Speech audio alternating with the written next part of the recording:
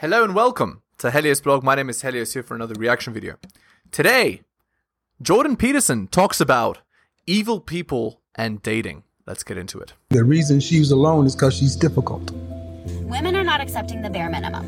Women fuck men they respect. All the women who say things like, I'm strong, independent, I don't need no man, like, y'all impress me. Women just gaslight each other and say what they want to hear.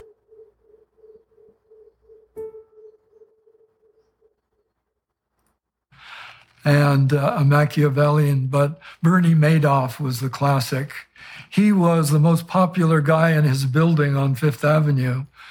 Big smile on his face all the time, happy-go-lucky, and stealing money from thousands of people, far more money than he could ever use. As a billionaire, he wanted more billions. But that's a niche in which Machiavellianism will help you get to the top. You have to manipulate and hide and do it relatively low-key, unlike the narcissist. So I think we already talked about the psychopath and the sadist, but it does play out in the occupations that one chooses to suit your niche. Yeah, well, you can also see there that makes the issue of leadership a complicated one, right? Because we know that the big five personality profile of narcissists is something like high extroversion and low agreeableness. And so you can see there that someone who's low in agreeableness is going to put their viewpoint forward in a pretty aggressive manner, and someone who's extroverted is going to be enthusiastic and captivating. And you need those. You can understand that there might be situations that cry out for genuine leadership where both being extroverted and being disagreeable would be an advantage. And, that might be a situation where you hope like hell that your extroverted, disagreeable politician is also extremely high in conscientiousness.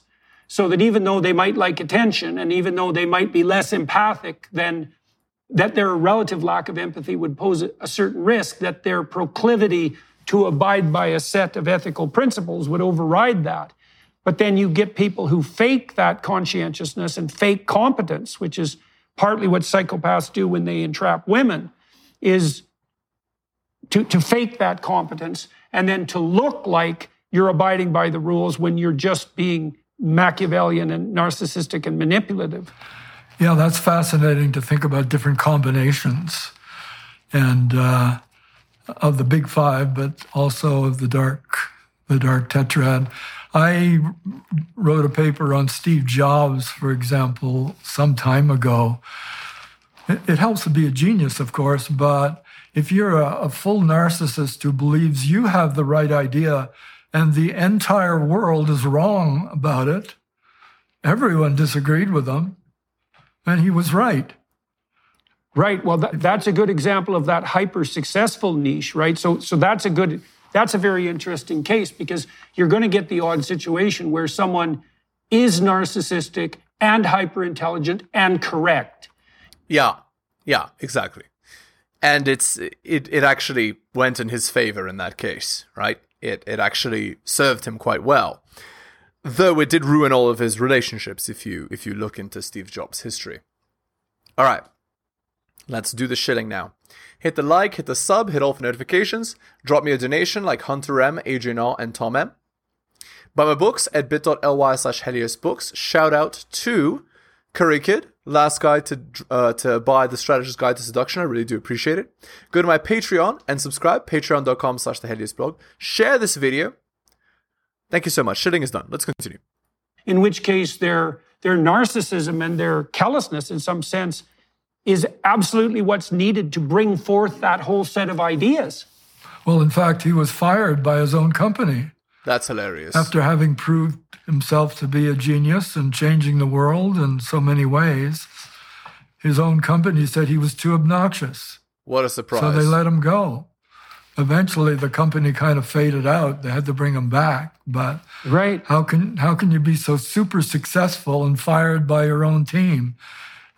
Classic case.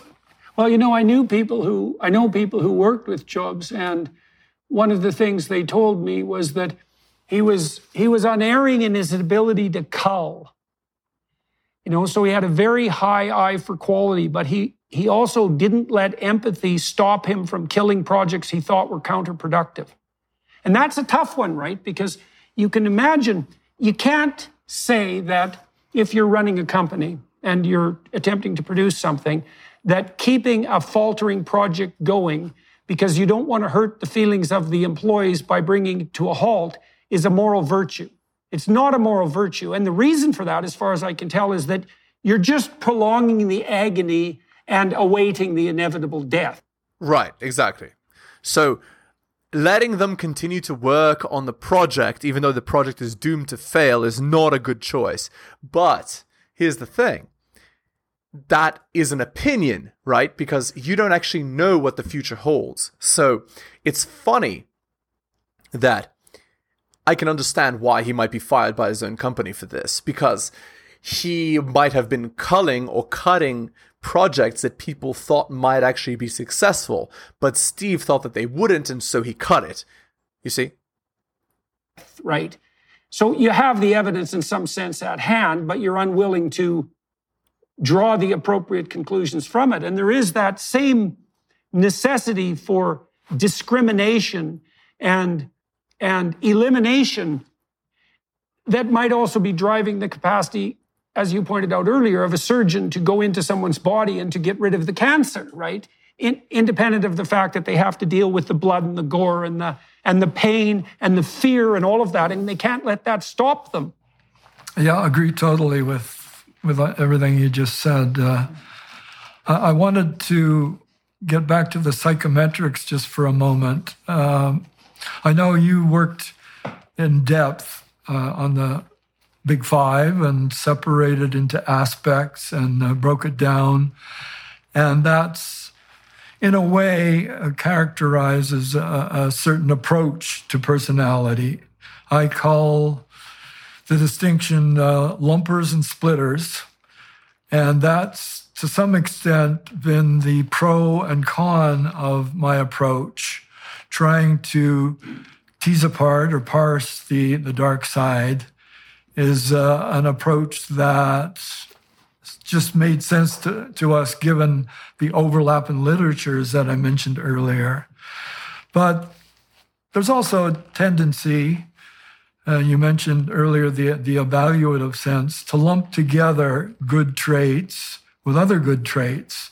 The so-called halo has its correspondent devil effect, and that is, if you learn something bad about somebody, you naturally assume, it's hard not to think that they have all the other bad traits too.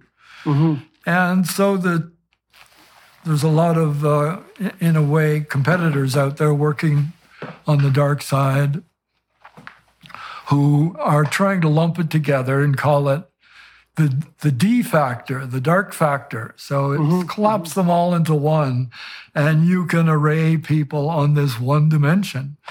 I disagree with this idea that it's one bad thing. Although I do agree with general intelligence, so perhaps that's not so far from the truth. That never appealed to me.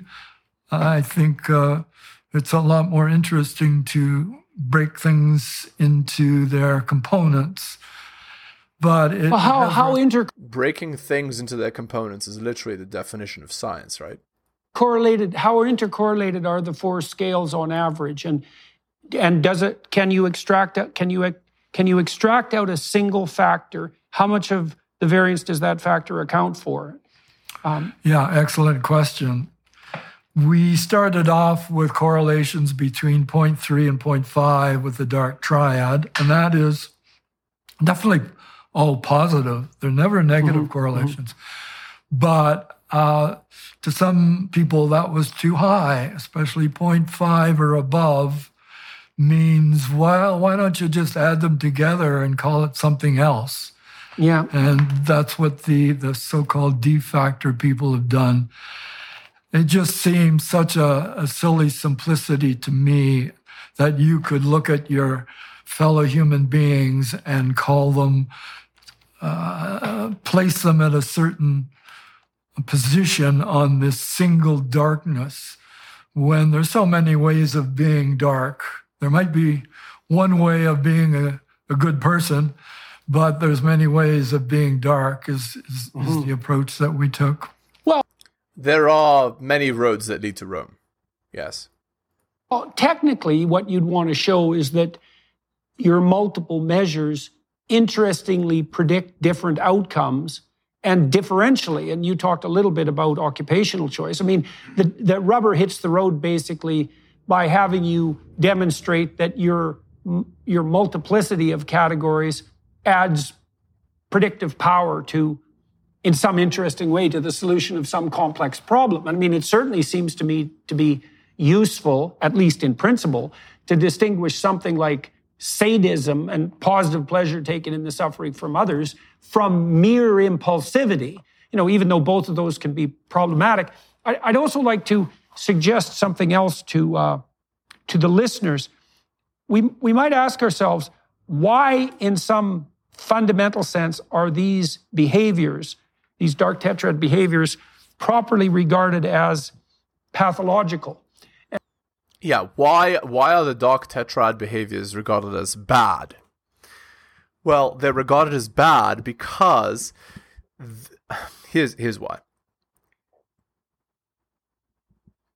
For a civilization to run, you need people to mostly be working together in a sort of a tit-for-tat strategy. The dark triad people, what they do is rather than working in tit-for-tat, they try to extract from people. They don't give as much as they take. So they're a net drain on the civilization. They're like a parasite. And as a result of being like a parasite, you can't have too many parasites or else the whole organism is going to suffer and die. That's why. And I think, especially given that you could make the case that they have some reproductive benefits, at least compared to certain other strategies. But I think the issue here, you tell me what you think about this, it has to do, and this is like a biology of ethics in some sense, it has to do with iterability. And so there's this famous set of studies by Jaak Panksepp, where he analyzed the play behavior of juvenile male rats. And what he showed was that if you put two juvenile rats together and one outweighs the other by 10%, there's about a 90% probability that the bigger rat can pin the smaller rat. And so if you just do that once, the conclusion you would draw if you were like a zero-sum biologist and someone interested in dominance is you'd say, well, the bigger, stronger, meaner, dark tetrad rat can win the competition and therefore has elevated himself in the hierarchy of dominance and is more likely to reproduce successfully.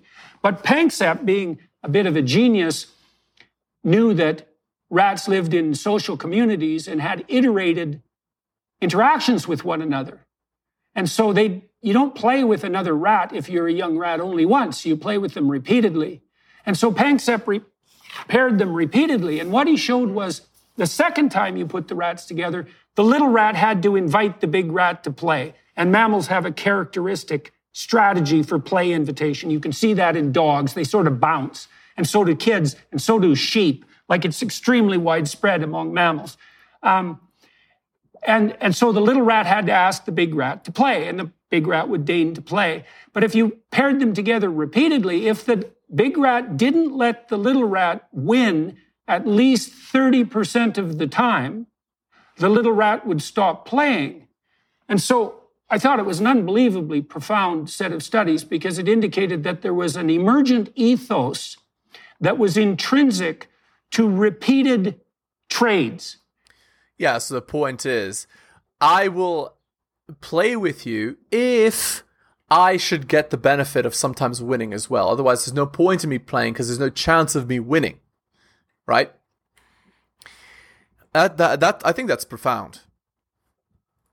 The economic games where you take two people and you say, look, I'm going to give you $100 and you can offer some fraction of that to your partner. But if he refuses, neither of you get anything. You play that around the world and people average out at about 50%. And it's the case that even poor people who need the money are very likely to reject a sharing offer that isn't something approximating 50%. And you might say, well, that's preposterous, because why not just take the money and leave? And the answer is something like, yeah, but there's an ethos of fair play that emerges out of repeated interactions, and your goal isn't to win a single game, it's to win a set of iterated games. And the problem with the psychopathic perspective and the impulsive perspective is that even the psychopaths themselves sacrifice their own future as well as other people to the immediate gratification of their desires. And that's just not a very sophisticated strategy, right? Why win once when you could hypothetically win, 50% of the time, 100 times? That's right, exactly. Which is why the job of being a merchant is so effective, right? Because off of all of these trades, you get a little bit in each trade, right? Even though maybe you're not getting as much as you could in one trade. So that's the point. Yeah, I agree. It's not a very sophisticated strategy, which is why psychopaths usually don't end up very successful, financially speaking. But Machiavellians do. And so I think we can get close to a technical description in this sense of what constitutes pathological behavior, right? Pathological behavior is the proclivity to gain in the short term but lose in the medium to long run. Yeah, I've thought about this in terms of the winner in animal groups, the alpha male, so to speak, is usually the meanest, nastiest of the group. And no, not always. Human groups, the meanest, nastiest doesn't rise to the top. That's right. Usually you have not. to have allies. Yes. So indeed. Alliance building is an important component of success in human societies. That's right. Not so much, it is apparently in chimpanzees, but it's really important. You get to the top if you can link, associate, and get friends, get allies to help you in getting to the top. Well, Franz de Waal in his work has demonstrated quite clearly that the stable alpha males, like there are alpha males who can make it to the top, who are sort of dark tetrad chimps, right? They'll use just brute force. But they tend to meet pretty damn violent ends pretty young. Whereas the stable alphas sometimes are smaller males who ally themselves with powerful females, but who are also more reciprocal often in their interactions, so more fair traders, let's say, than any other individual in the group. And so de Waal has done this lovely job of relating, let's say, cooperative leadership to social stability and length of reign. And so the psychopathic chimp might do better than the chimp who is only withdrawing and never interacts at all. But the psychopathic chimp who relies on aggression doesn't do nearly as well as the reciprocal chimp who builds a network of allies. And so, I really like de Waal's work for that reason, because it's often the fact that people who presume that our hierarchies are based on power point to, say, chimpanzees and say, no, it's power that sustains dominance. It's like, no, power can provide you with dominance in the short run, but it's not an optimized long-term strategy. Yeah. So the principle is the following adage, which is beautiful. You and what army? So if you don't have the army of allies, then you're not powerful, right? And so it's reasonable to view it in some sense as a form of deviant pathology, especially in its more extreme forms, because it's a self-defeating game. We'll be back in... Nope, we're going to skip that. Going on here that is far more cosmic and deeper going on. We, apart from Machiavelli, we've also been drawing on Sun Tzu, the famous art of war writer from China. And as in many cases, the Chinese got there before the West did. Indeed. But he talked about building alliances. And indeed, we tried to invoke that in our measures. And it turns out to be a key for manipulation. The Machiavellian is well aware, and you can see that in some of the items on the Mach scale, of getting people on your side is essential to getting ahead. It might be the key element to it. Not standing up and leading, but getting people to be persuaded to your side. Right. So the Machiavellian then, in that situation, the Machiavellian, I would say, is mimicking reciprocal sociability, right? Because if you and I form a relationship that's going to be stable over time, it's going to be something like, let's say, a 60% exchange. You'll contribute half, and I'll contribute half. But the reason I represented that as 60% or maybe 75% is because if you and I engage in reciprocal, honest trading, the sum total of our activity will exceed the sum of our individual activities, right? We can do more together than we could do apart. And so there's all sorts of sense to be made for the establishment of these honest, durable, and reciprocal relationships. But what that also means is that if most people establish those, then people who only act as if they're establishing them can capitalize on that. Just like the narcissists and the psychopaths, with their false confidence, can mimic competence and fool. Well, there's good literature evidence, for example, that the dark tetrad types, broadly speaking, are particularly good if they're male at fooling young women. You know, as women get older, they get better at separating out the narcissists from the competent men. Yeah, it's more like this. They actively choose the narcissist, knowing that they're narcissists because women are more socially calibrated, have their children, and then get a normal nice guy to save them from their bad decisions later. But anyway, that's one of the strategies that many women in 2023 use. But anyway. But initially, because the narcissists have this confidence that is a marker of competence, even though not an invariable marker, they can easily be fooled. And so that opens up the landscape of cooperators to exploitation by a small minority of predators and parasites. So what else have you found out on the social media front? And where do you think the interesting research is? Where's the interesting research going on in that area? And do you have any sense of what sort of constraints need to be put in place in online forums to keep the psychopaths under control? Like, I've come out recently against anonymity because my sense, I've read tens of thousands of online comments. My sense is that a radical proportion of anonymous posters have these dark tetrad traits. And I know I'm inclined to disagree. I believe strongly in anonymity. But anyway, let's continue. There's a research literature that actually indicates that as well. And so I've been attacked for that because people think that, their right to free speech also involves this right to anonymous posting. And I can understand that argument, but the problem is it does seem to me to open up the landscape to the predatory parasite types, and that's a real problem. So have you thought about, what have you seen that you regard as a credible deterrence, if any, on the virtual side to the dominance and proliferation of dark tetrad behavior? No solutions have come to mind.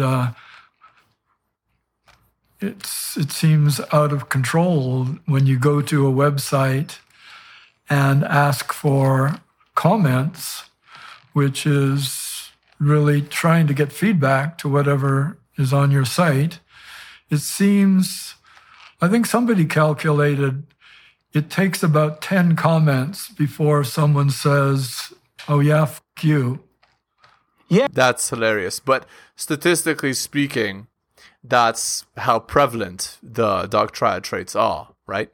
Yeah, well, so you're talking about this proclivity of open online discourse to turn into a kind of swarm, and characterized by the presence of, well, I really do think it heats up the whole political environment because, you alluded to earlier the fact that there's lots of things people won't say in person, partly for legal reasons, but also partly for physical reasons.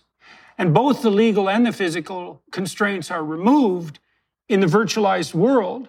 And that does seem to produce an unbelievable flowering of pathological commentary. And then I really do believe that that makes everyone think the world and the people in it are a lot worse than they really are.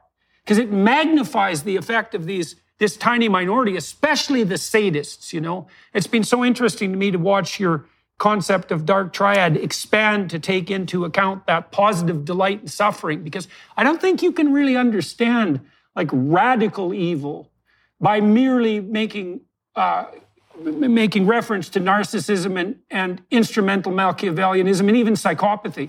You need pleasure in suffering to really add that last, you know, nail into the coffin, so to speak. Yeah, one interesting goal we had was to try to find the female sadists on all of... You mean like Amber Heard?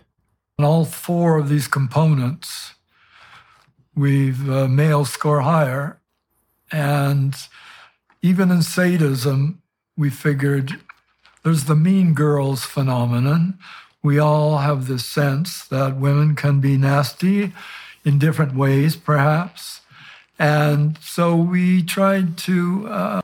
Yeah, but because women virtue signal, right, they have to signal that they're part of the group, they're less likely to be sadistic, right? Because then they'll be expelled from the group. All right, let's end the video there. Hit the like, hit the sub, hit all the notifications, drop me a donation like Hunter M, Adrian R, and Tom M. Just click more in the video description. Buy my books at bit.ly/Helios books. Shout out to Curry Kid, the last person to buy Strategist Guide to Seduction. I really do appreciate it. Share this video. And of course, you can go to my Patreon and subscribe. Patreon.com/theheliosblog. Thank you so much for listening, especially if you listen to the end. I really do appreciate it. Take care of yourselves, and I'll see you next time.